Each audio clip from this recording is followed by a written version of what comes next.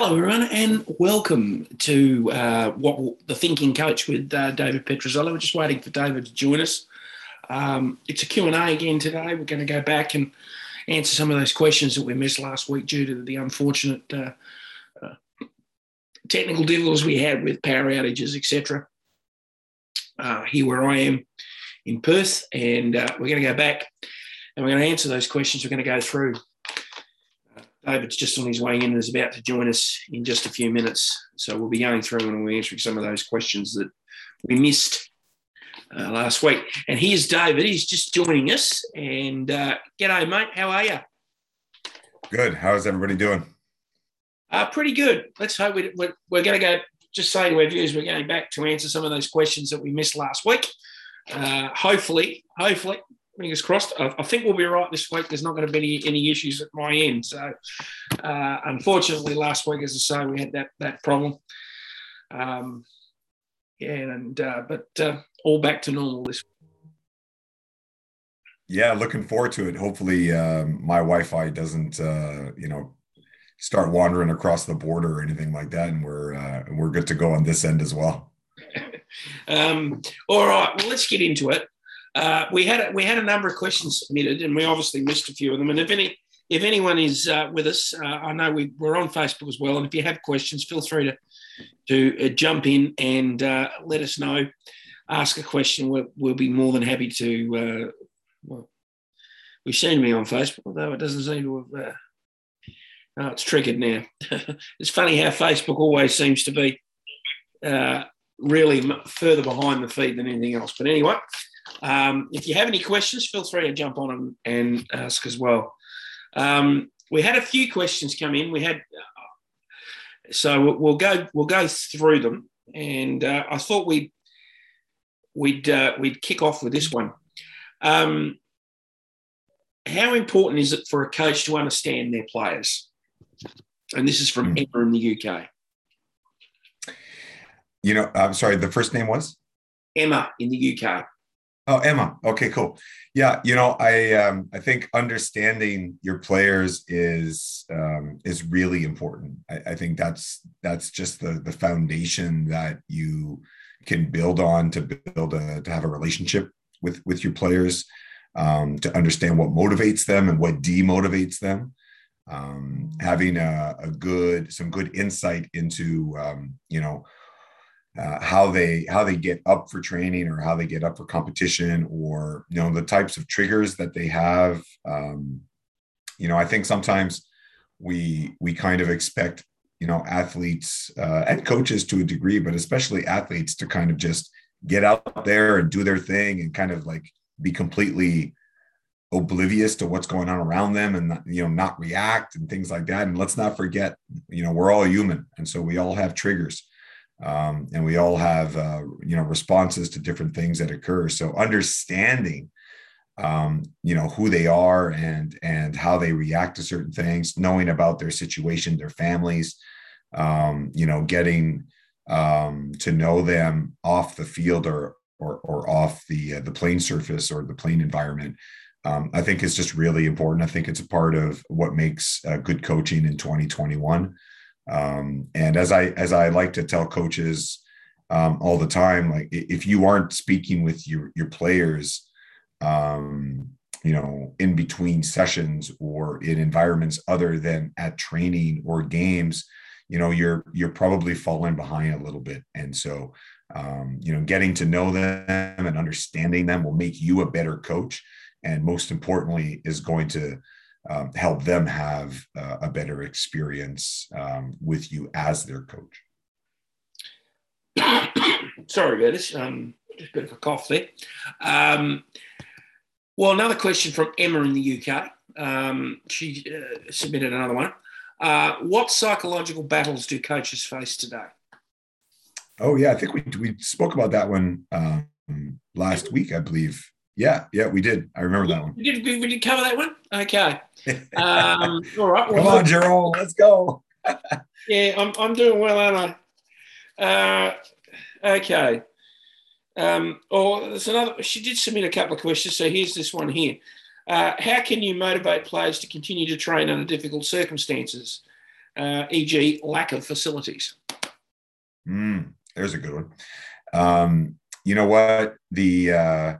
That's something that a lot of us are facing. I know that we're facing it in a few different contexts, right now, whether that's facility access or, changing schedules or just not being able to get into the place where you are typically training, needing to train in different environments, or, I think the wrong way to go about doing this is to sort of, almost guilt shame athletes by saying, we used to play outside. If you're an indoor sport like basketball, like we used to play outside all the time. And, what are you complaining about that, we're not in a brand new, pristine environment or things like that. I don't think that's super effective. What I would say, though, is you always try to find a way to turn every setback or less than ideal situation into an opportunity for them. And one way to do that is, I think, to say, look, like whenever we play or you play on the road with your school or your college or whatever, you never really know what the environment is that you're going into. Okay. And so being in different environments or being in a darker gym or a gym, just using basketball, or a gym with, walls that are far removed from the basket, which changes the depth perception and which changes the shooting, how that appears. I've played in some wonky gyms and I've coached in some wonky looking gyms, and, it makes it all the better. I think we have to frame that as an opportunity to build some more experience. And it can get frustrating for the athletes when they, the facilities are not kind of what they're used to or what they're expecting. But I think we can couple that with some life lessons about realities around the world and about, how whatever facilities we might have, we're fortunate to have them. And we can make the best of the situation, no matter what the situation is. There's still a way for us to get better together, and there's still a way for us to make some strides here. Yeah, I'd agree with you on that. Having been a coach and obviously coaching hockey, where you rely on a turf being available for training, and sometimes you rely on someone turning a set of lights on so that you can train at night. And those things don't happen. You've got to be able to very quickly adapt to the situation in front of you. And I had that experience where we were at training and the lights there was no one there to turn the lights on, so the lights weren't going to come on, which meant that under normal circumstances you think, okay, well, what do you do now?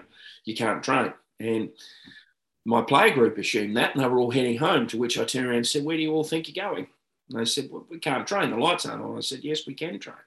There's a lot of things we can do without those lights. And the first thing we did was I bought the tennis ball out, and I said, right, you're going to use the fact that it's dark and you're going to play hockey. You're going to play a modified version of the game without any hitting or anything like that using this tennis ball. And you're going to learn to use your other senses other than your eyesight to be able to determine where the players are on the pitch. Afterwards, they realised, geez, this is not so bad. This has helped us learn how to, so you are right. Lack of facility sometimes, or something wrong sometimes, can be adapted quite successfully. Yeah, I agree. I think you nailed it there. We've got a question here from Peter from Ireland. How would you approach a big final as coach? Those are the highlight moments, right? That we, as competitors, we want to be a part of. And the trick is remembering that it's everything that we did leading up to that moment that has even put us into that position, and to respect that process of time, rather than, I'm going to figure some stuff out today, and chances are you are going to need to figure some stuff out, right, during the competition. But really the fact that you're in the big final, that you've made the grand final, you've made the championship game of your competition, means that your team has done something right. For the season, for a duration of time, it's not like something that just occurred. And the reason I start there is because as coaches, we always try and preach to our athletes not to become caught up in the moment, right? And when it's a big game, and we know it's a big game, there's a coin, and there's two sides to it, and both sides kind of make a little sense, in my opinion, but we have to sit right in between the two sides, like right on the edge of the coin. And the two sides are, you want to say, hey, this is a game like any other.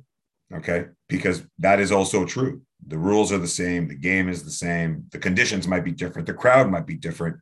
Okay. But when it comes to the competition itself, it's a game like any other. So we need to prepare ourselves the same way, in a way that has gotten us to this point. It's no fluke.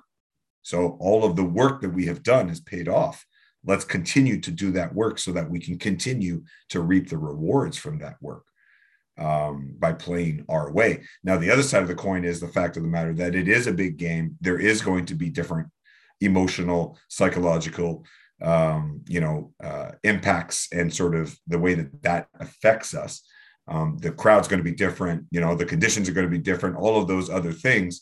And so ignoring that and just pretending that, the players are automatons that just go out and perform with no interaction with the outside world is also, not going to work. So you have to sit right on the edge of that coin, and be able to go and pull from both sides, because as a coach, you don't want to be a distraction on game day, any game day, but in particular a championship game where, really now we're in a situation where it's time for the athletes, it's time for the team to go out and perform at the peak of their competition.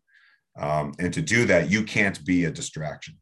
And a lot of times coaches become distractions by, becoming overly excited and overly involved, and in the moment, the exact moment that we keep reminding our players to not get caught up in, and to trust the process of going from moment to moment to moment.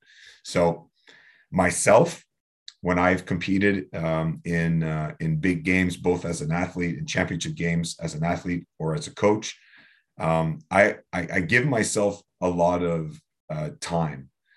There's one difference on big game days for me in terms of my sort of my routine or my approach to it with the team and with myself. And that is, I give myself more time.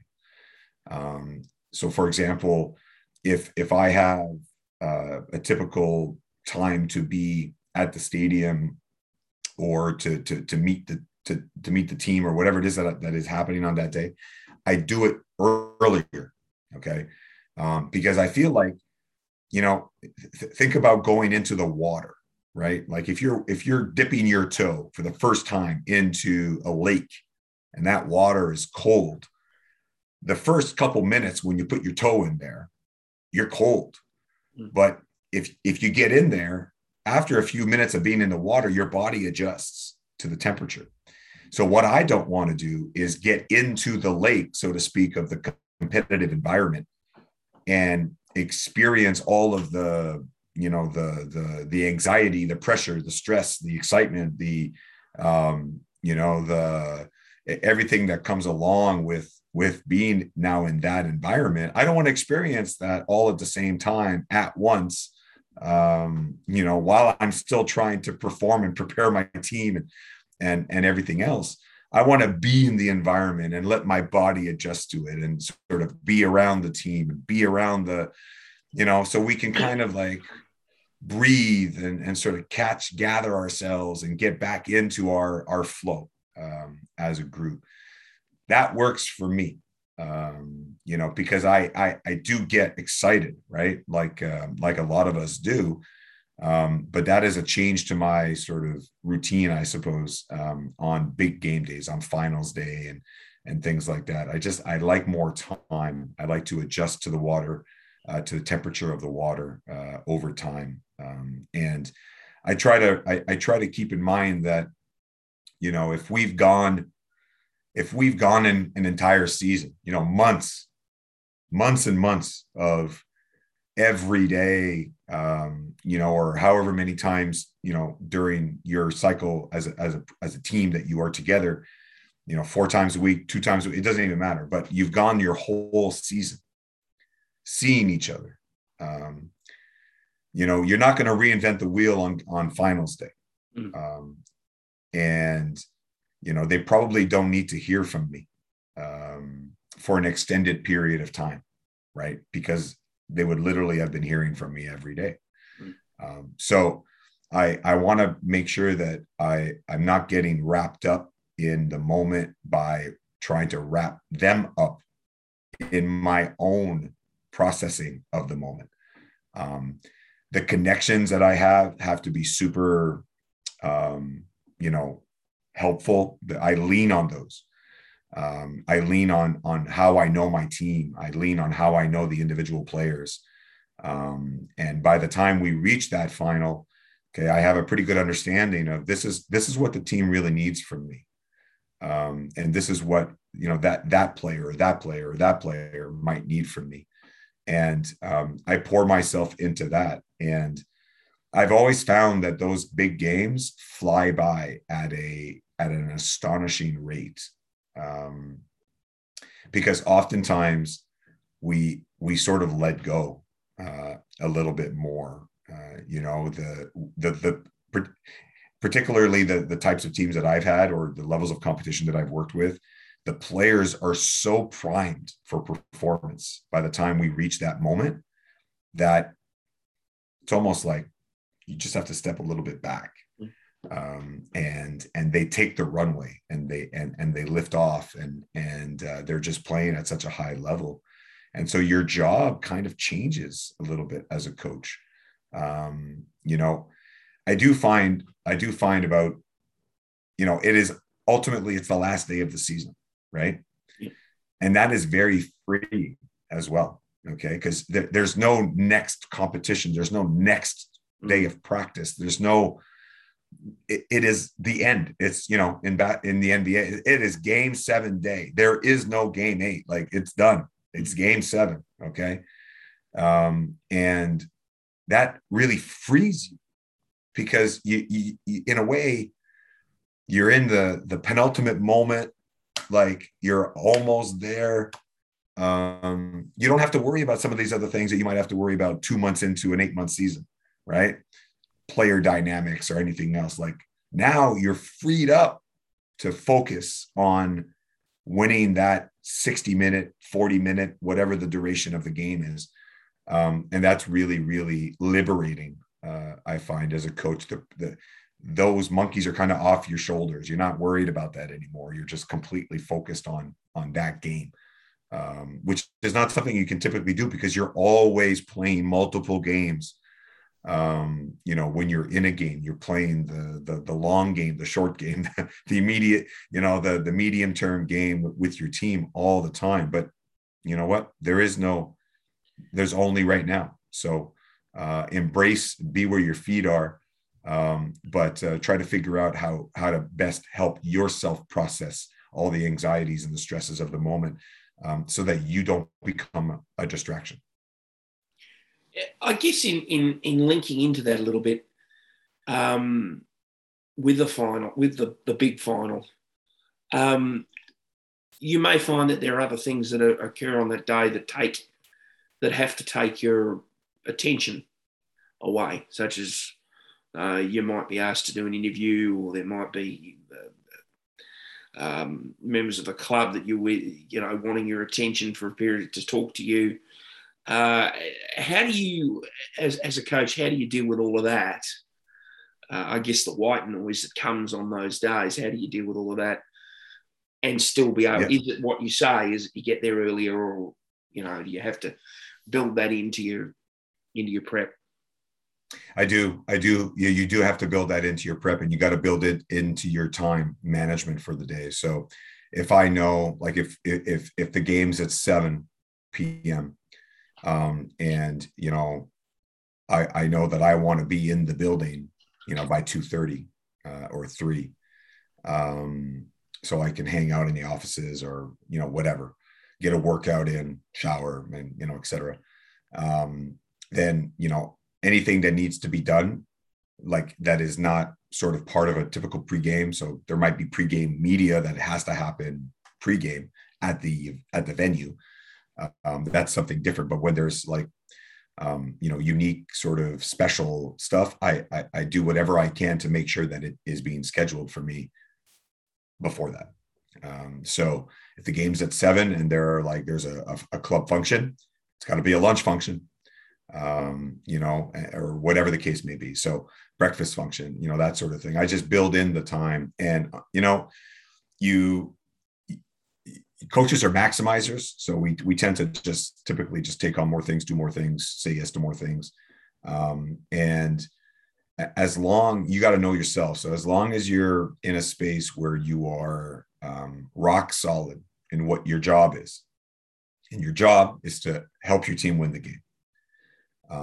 And that is, in these job descriptions, right, there are, some people might put percentages, right, like into like how much of your job on championship day, it's a pretty big percentage of your day, of your job.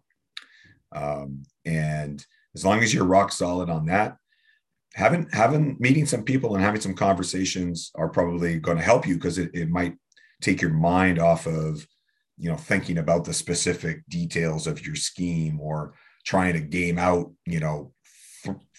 13 different possible scenarios to how they're going to counter what you're going to do and what your counter is going to be, and their counter to the counter to the counter to the counter.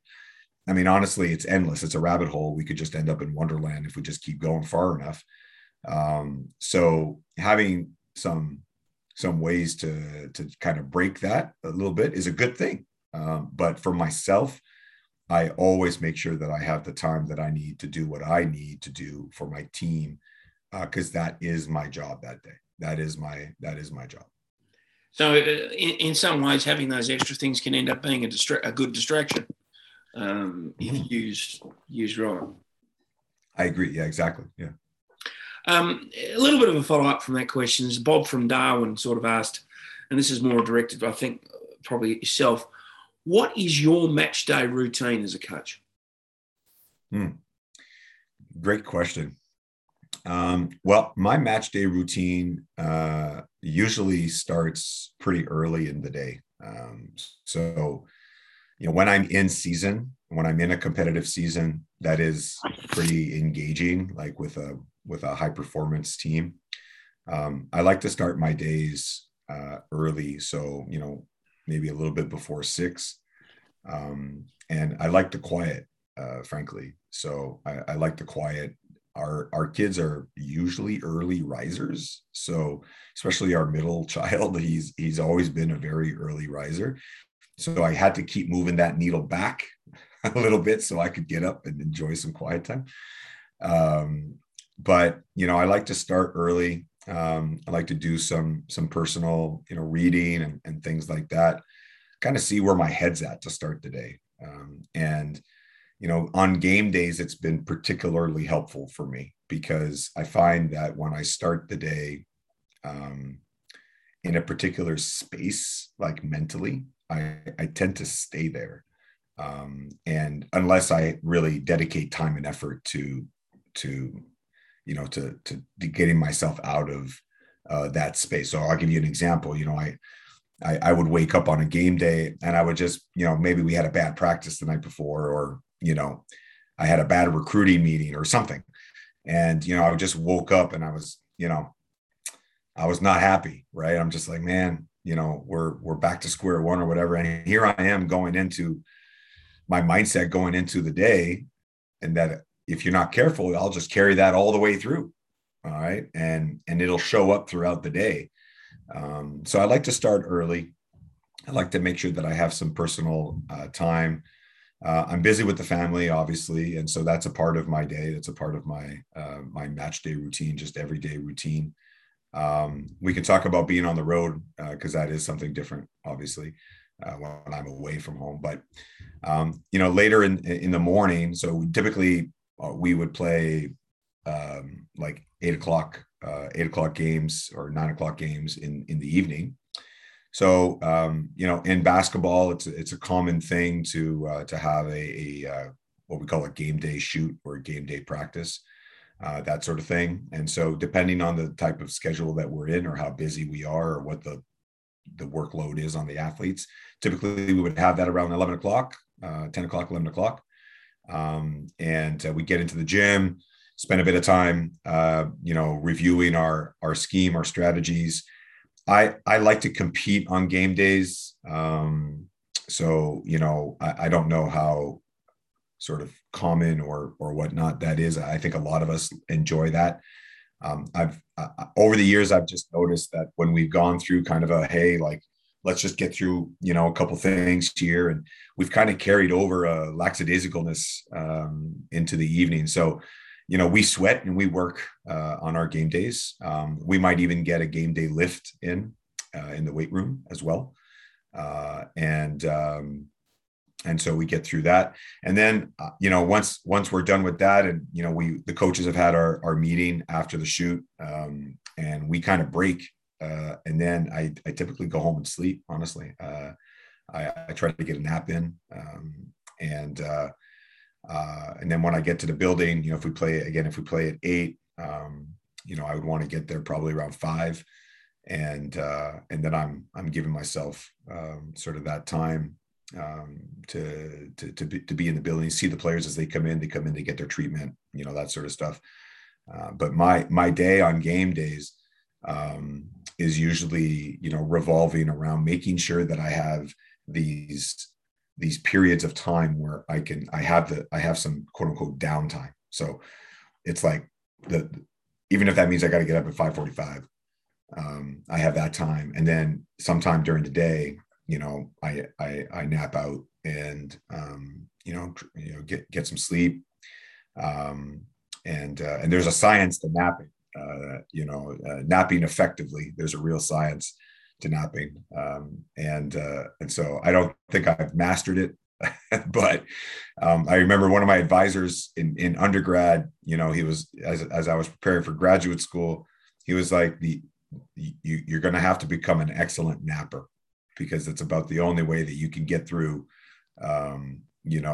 all the different, whatever, the work that you've got to do and the writing and the studying and the reading and the TAing and all that kind of stuff. So, but I make sure to work that time in. And then when it comes to the game, as we approach the game, we would have a pretty distinct routine. So, everybody would need to be in the building. I don't necessarily make a report time. So like everybody in the building by 6:30 or at 6:30, I should say. It's more so like you come in when you need to be there, but this is when you need to be. This is when we start what we need to start. Okay. And so that's always about 75 minutes before tip off. I like time, but somebody else might just go crazy if they're in there for too long. Right. So, there is some flexibility there for people to be themselves. But typically about 75 minutes in, 90 minutes in, depending on what we've got going on, that's our kind of window for everybody to be where they need to be. And then we just go through the rest, and we would have a very timed, at X minutes before tip off, X minutes before tip off, et cetera. We're doing this, that, or the next thing. And then off we go. And post game, I am, I never get to sleep until very late. And it's almost like I hit a magical wall around 2:30 a.m. And then, then I'm like, all right, I'm done. But before that, I'm, one year we were, I always remember this, one year we were in our conference tournament in the postseason. And We played a very good nationally ranked opponent. They were top 2 or 3 in the country. I think they were number 3 in the country at that time. And in the opening round of the tournament, and we beat them in the opening round of the tournament. And so they were eliminated from contention, and now we were playing. We were moving on to play in the next round and moving towards a berth at the national championship, as the tournament's kind of the way that it works. And we played the 8 o'clock game. You're done by 10. Media, this, that, team, trying to gather the troops and figure out, hey, what's next on the horizon. And it was like 4 o'clock in the morning by the time I got any sleep.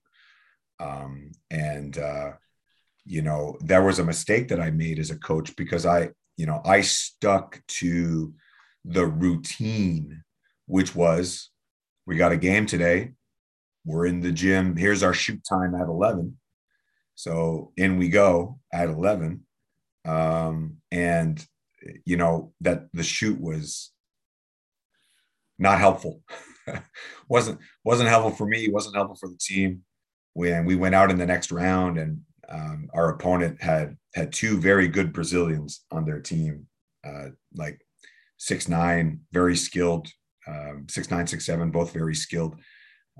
They beat us up pretty good. We lost by 16 or 17. And, I always wonder, we were a bit late to the ball, a bit late to the rebound, a bit late to the spot, a little bit more rest.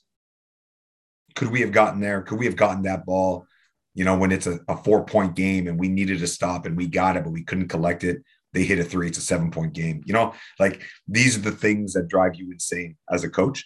But yeah, anyway, long story short, my routine in the day, I always make sure to make room for the family and what I have to do, with them. And of course, make time for myself and make sure that I'm available to the team when I need to be. But that gives you a bit of a snapshot. I hope that answers the question there, Bob.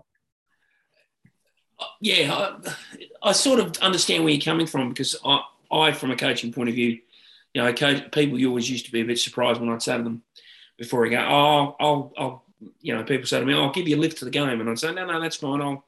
I'll because I like the tradition. I used to catch public transport, used to catch a train or a bus, or trains and buses to games.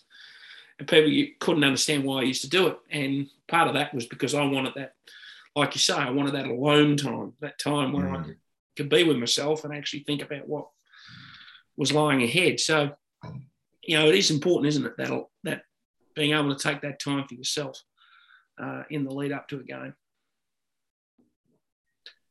Very important. That's such a cool strategy, Jerome. I love that. The taking public transit. It's, because that speaks so much to me. I love working in cafes, and I am surrounded by people, but I am absorbed in my space, right? Mm-hmm. And I just find myself so productive when I'm there. Always been through undergrad and grad and work or whatever. I would sit there and I would just get so much done. It's like that, right? Like it's you can be with your own thoughts, surrounded by people, and that's really cool. So I like that strategy, or that approach, that idea. Yeah. I used to like the romanticism of it. I think that was more than anything the thoughts of being, like you say, particularly when you're on a train, you used to be able to sit down and talk to someone, and you were often talking to, as I say, I often talk to people about anything other than what I was doing that day or what they were about and who they were. I would have a conversation about who they were and found out a lot of information about them. It was just being able to be alone with my thoughts, but in an environment where it was a bit different. So it's all part of that routine. It's all part of having your own, as a coach, having your own routine and doing it your way. Yes. I guess. Yes, exactly. Yeah. And we've talked about that so often, during these conversations about, coaches needing to take the time to figure themselves out and figure out what works for them, what seems to make sense for them. And that's so important, because, you know, doing something that works for you or I or somebody else, you know, it's okay to take some ideas and to see if you could apply something in your own way, but you know, you gotta know yourself, right? And find ways to make sure that you're meeting your needs in the way that you need to meet them. This one is from Jenny in Bunbury, and it's related around selection process. Did you say Bunbury? Bunbury, yeah. So it's here in WA. Bunbury is, hey, I want to, you know, I've lived in Bunbury. I've coached in Bunbury. Beautiful place. I love Bunbury. Yeah. You know, we often say we would go back. Bunbury is in our top. It's in our top 2 or 3 of any place that we have ever lived. There, we still have a lot of great friends in Bunbury. I have a lot of love for Bunbury. So when you said Bunbury, I'm like, hey, what? Hey, oh, okay, that's awesome. That's really cool. Yeah, Bunbury, lovely place. Lovely place. It's only an hour down the road from here. So yeah, great memories for us in Bunbury. We are still very connected to that place. It's lovely place. It's always been very good to me. Okay, here we go. How do you approach the selection process as a coach? And should it be you as the coach that informs players of non-selection, or should it be someone else? Great question. Do we know what sport? I believe the sport is, well, it says football. Now that could be soccer or it could be AFL. Right. Yeah. Cool. You know, I think approaching it as a coach is a really important question, right? Like the manner in which we tackle this question is just because choosing our team is such, it is the critical component. Like anything that we do is only going to be done based on what we have as a playing group, about the people that we've got together, you know, the type of connection that they build together, the type of culture that they build together, the way that they play together. Okay, like the team is everything. So, you know, selecting players is obviously a really important thing. So it's important, you know, like how should we approach it in terms of, as a coach? It's important to know what you're looking for.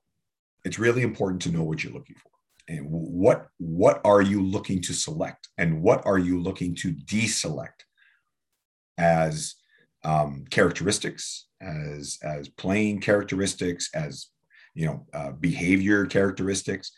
You know, when you have, you know, on the computer, right, like you've got these options to select all or deselect all.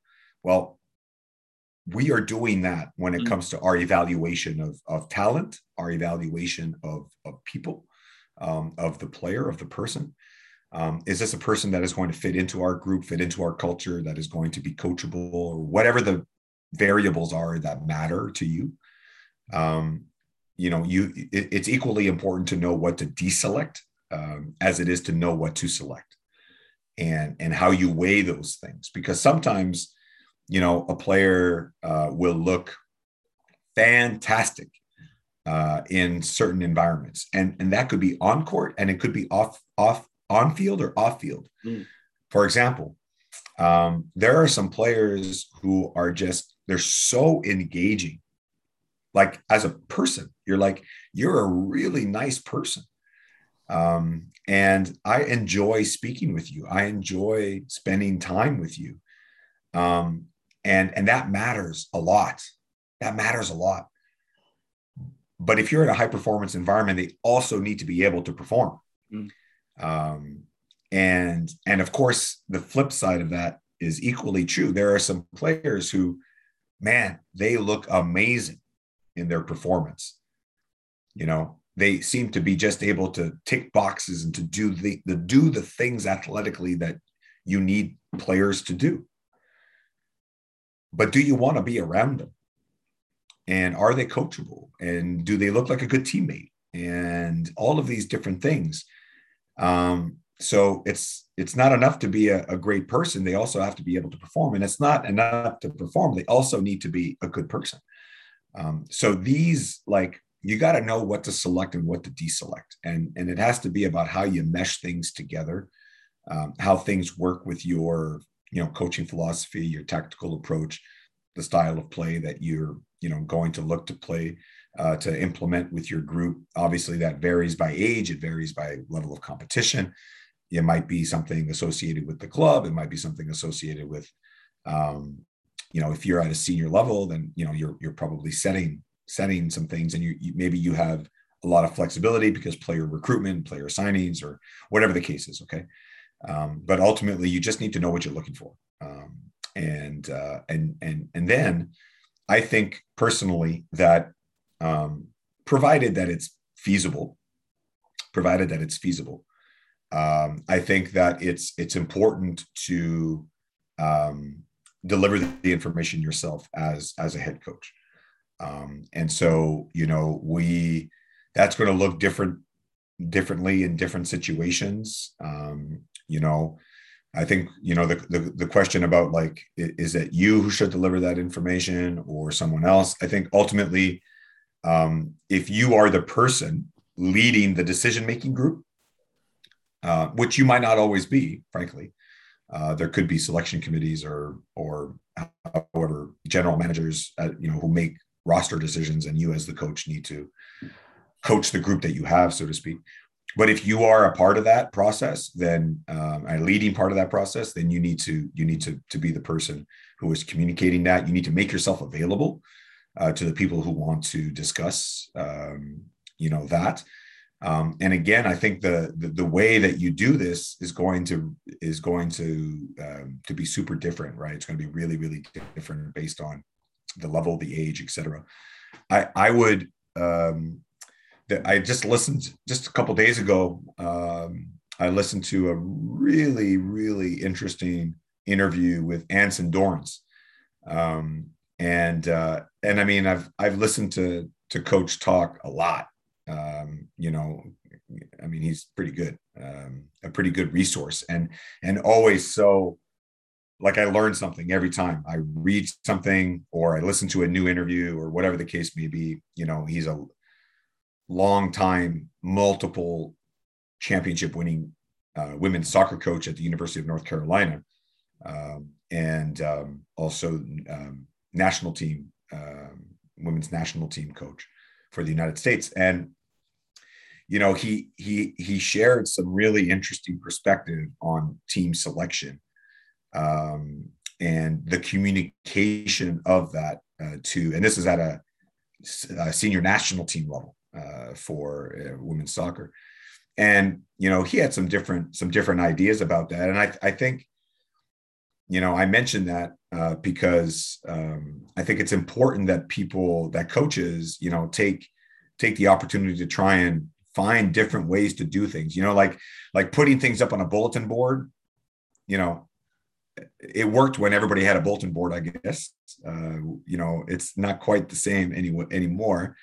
And then the communication of things, and then keeping in mind, like, there's an ongoing relationship there, probably, right? Like, if you're selecting an 18U team, and you have 45 players that have been invited or that are participating in this selection camp, and you have a roster of 14, you're probably not dismissing the other group of players that don't make them out of hand. Maybe they're playing on development teams, or they're playing maybe they were younger moving up. And so, if you're not communicating with them in a way that is continuing to move them along the pathway, I think you're missing the boat. So, I would say, in my opinion, if as a coach you are a part of that decision-making process and a major part of it, then yes, I think you should be, a part of the delivery. and that includes anyone else as well. I don't think coaches should be put out there, to be the first over the trench, so to speak, on their own, when there are other people involved. The other people need to be right alongside you, and to have those conversations, because many of them are going to be difficult, but they're all going to be worthwhile, because ultimately, you're helping the athlete. I hope you're helping the athlete understand that this is about their continuum of development and where they are at the moment. And sometimes it's about, helping them understand that the way they see themselves isn't the way that either the coaches or their peers see them either. And, Coach Dorrance had some interesting ideas about how they went about changing some of the delivery of the information to include, where the senior players, and by the senior players, we're talking about the starting 10, like the Mia Hams and these well-respected, well-regarded players, where having them involved in ranking and drafting was the process they went through. They drafted their teammates, and if a player thinks they should be making the team and are being told by their friends who don't want them to be upset, hey, you should have made, I can't believe you didn't make the team. Well, the starting 10, these all-stars that everybody respects because they're the best and they work the hardest and they're great people, etc.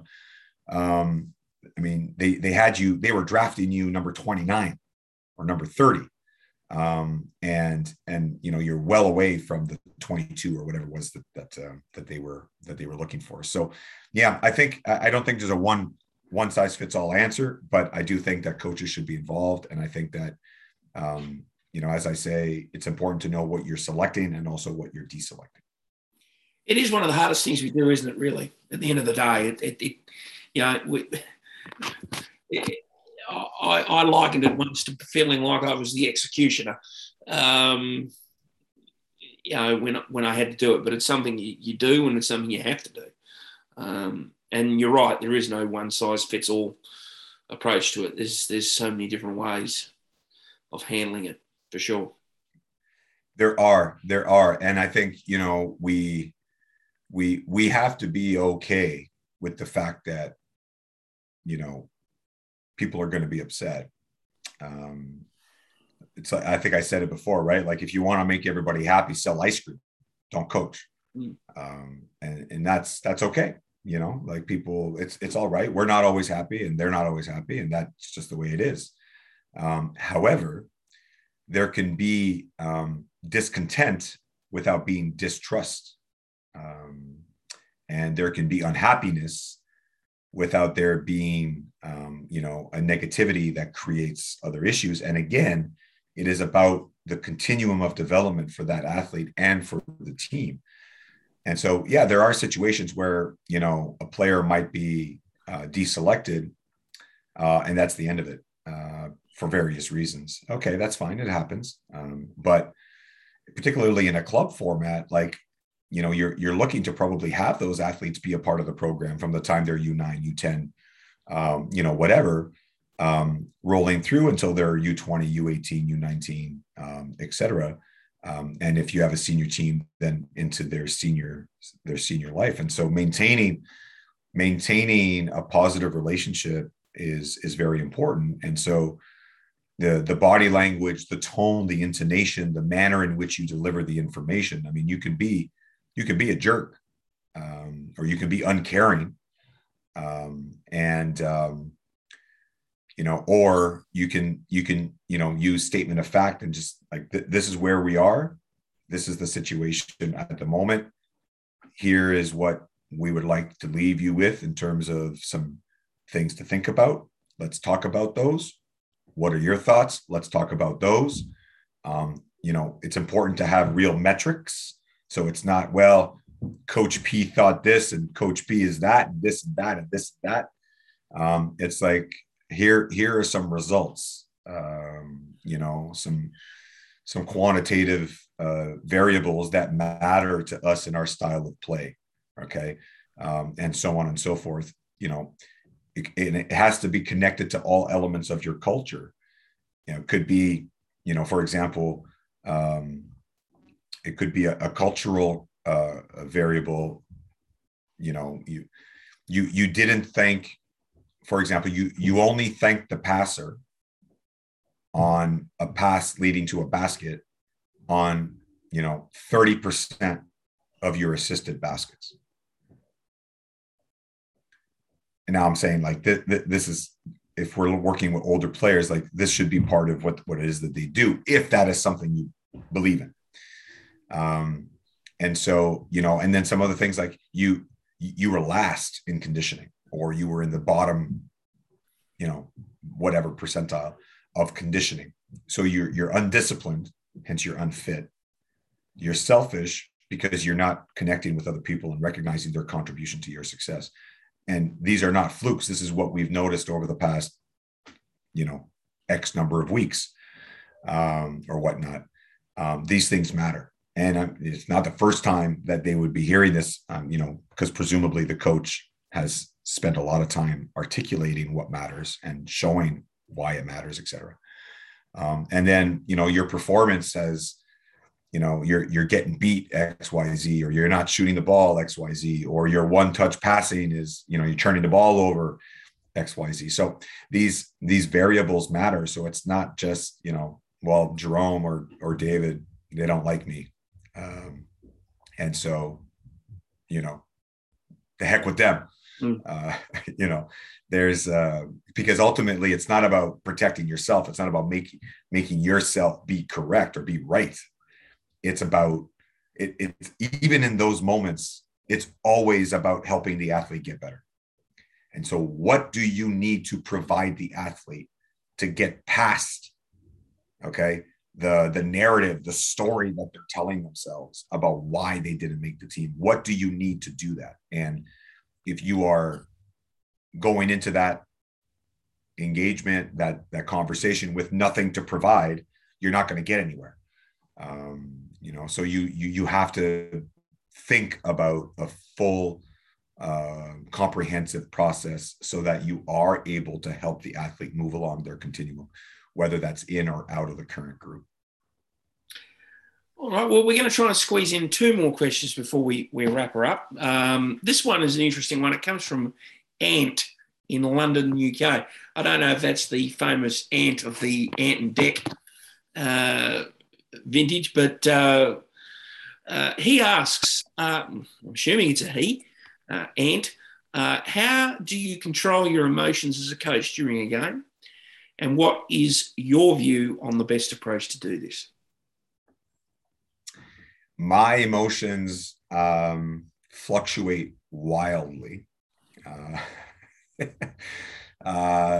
I make no bones about it. I'm a pretty fiery person. I'm very emotional. It's the French and the Italian and the mixing up of all of that good stuff. So I think as a younger coach, I definitely wore those on my sleeve, right? A lot. And, I think that we have to distinguish between emotions and reactions. Oftentimes we conflate them, like we merge the emotions that we feel and the reactions that we have to something occurring in the game. It's the reactions that will get you. Right? It's the reactions that will get you. So for example, if something happens in the game and there's a huge mistake, made by your player or by your team or whatever the case is, the emotion that you'll feel will be a mix of frustration, disappointment, whatever the case is. The reaction that you have to the event and then the reaction to the emotion, that's where you need to kind of like intercept the emotion before the emotion turns into a negative reaction that could cascade into a range of other reactions. If you're hanging your head or you're constantly like, what the heck are you guys doing out there? Because at the end of the day, if they don't know what they're doing, it's because you haven't helped them prepare. So really, the coaches that kind of throw their hands up and be like, I don't know what these guys are doing out there, chances are your preparation has been subpar. So, intercepting the emotion that we know we're going to feel when something goes wrong in particular. The going right piece also, when something goes right, when there's a huge play, like we can get fired up and get excited about that. But we also have to intercept that before it becomes a reaction that is a distraction, right? So I get emotional. What I've tried to do over the years is get better at intercepting the emotion before it becomes a reaction. And I've really made conscious efforts at becoming a little bit more stoic when it comes to and sort of steady when it comes to the ups and downs of things that occur during a game. I like to tell coaches all the time, if you live and die on every hill or every play or every whatever, you're going to die as much as you live. And as a coach, we are always trying to help our athletes become better focused at playing the next play. What's the next play? What's the next play? And so, learn, move on, right? Learn, move on, next play, next play, next play, without whitewashing things and just pretending things don't exist, right? You have to speak truth to the situation, but nobody's out there screwing up on purpose. So if somebody makes a mistake and you just lose your mind, at the drop of a hat, it's probably not helpful. And it's okay to get fired up in a positive way too, but that's also probably not helpful if you're kind of losing your mind, and maybe you miss the next thing that you should be doing. Okay. So myself, I've really had to pour in time and effort at becoming better at intercepting these emotions before they become reactions, becoming a little bit more stoic on the sideline, a little bit less, sort of like, okay, I'm watching things, and a little bit less kind of in every moment, living and dying. But you have to, you should be coaching the games the same way you coach practice, basically, is where I want to end off on this point. And if in practice you are not a fiery person, don't turn into a fiery person on game day, because the team's not going to know what the heck's going on. And if you are a fiery person in practice and you're just like an engaged person, then you should continue to be so in whatever way makes sense for the team and for the competition. There have been instances where my team has in the past we have just not been connected to the moment. We have just not been connected, and we are just getting beat in every facet of the game. And there are days like that, right? So, I've done a few different things, happened a few times, obviously, over the years. And the most recent example, my approach was basically, I stood there and I said, not much. We managed the game as a staff. It became clear early on. We took an early timeout, tried to light a fire. Okay. Became, for whatever reason, it was just not our day. And so rather than, there's two aspects there. One is, I didn't want to throw them a crutch, okay, to lean on, because ultimately in that situation, it really came down to our willingness to be connected and to compete in that game. So we played the same. One team beat us, by 38, and we played them, a week later or something like that, or a couple of weeks later in the next round. And we lost again, but it was a 3-point game, and we had a chance it was what the game should have been, really. And so rather than give them a crutch of, it was really sort of like demonstrating to them that we are in complete control of our performance here. And credit to them, but this is on us. And we spoke about that very forcefully after the game, but not in game. Because I didn't want to distract from the moment and what we were all feeling. And it sucked. Like, and I didn't want to take away from that.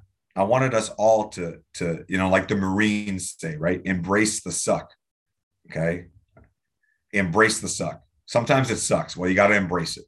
So, that was one approach that I took, and then we addressed it together as a team, and we made some strides from there.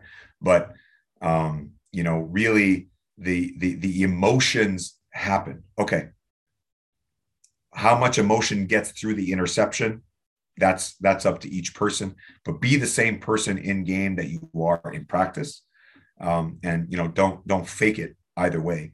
And so I think it's just kind of natural that over the years, maybe coaches are going to develop a little bit of a different flow, because if we're coaching the same way that we did 20 years ago, we probably haven't spent much time trying to get better, because there's always ways to change how we do things. So that's how I would answer that. Well, thank you again, David, for being a part of this and answering some questions. We've still got a few questions there. We're going to do this again because there seems to be a lot of questions out there from coaches. We're getting them coming in, which is a good thing. So there's a lot of coaches out there keen to pick your brains, keen to ask some questions and find out how to go about certain things. So we'll do this all again. We'll keep coming with these sort of Q&As, because it's good to hear from coaches out there who have got questions that perhaps they're struggling to get answers to where they are, and they're seeking wherever they can get it. Yeah, I love it. I love the Q&A. It's great to know where all these coaches are. Like, I'm really enjoying, hearing from coaches from all over the place with these questions. Happy to keep that going. Shout out to Bunbury. So like, that was great as a highlight, to have a question from there. Shout out, Bunbury basketball. Shout out Southwest Slammers. Shout out Mojo's down there. Some good coffee. Nice. Yeah, man. All these spots. We used to drive by the Black Rocks and go down, and there was a gentleman who had a fruit truck, and we would go buy fruit down by the water further up. And yeah, man, we love Bunbury. So I was just the more questions we get from Bunbury, that's gonna make my day. So shout out to all the Bunbury folks, Margaret River, the whole Southwest there. WA is one of our favorite spots. It was great to hear from somebody from down there. So more questions from West Australia, folks. We want more questions from West Australia. Shout out to Queensland too. I got to say, sure. My folks in Queensland, we were out there too. We love Queensland. Bunbury has a special place in our heart because it was our first experience in Australia. So, obviously we're closely connected to that, but I don't want to leave the Queenslanders angry at me or anything like that. So shout out to you guys too. Yeah, can't leave the Queenslanders angry. Can't leave them angry. They do get a little bit upset when they're left out. It's all good. All right. Well, thank you again, David. Thank you for being a part of it, and we'll catch everyone again next week for another episode. Sounds good, Jerome. Looking forward to it. Thanks, man.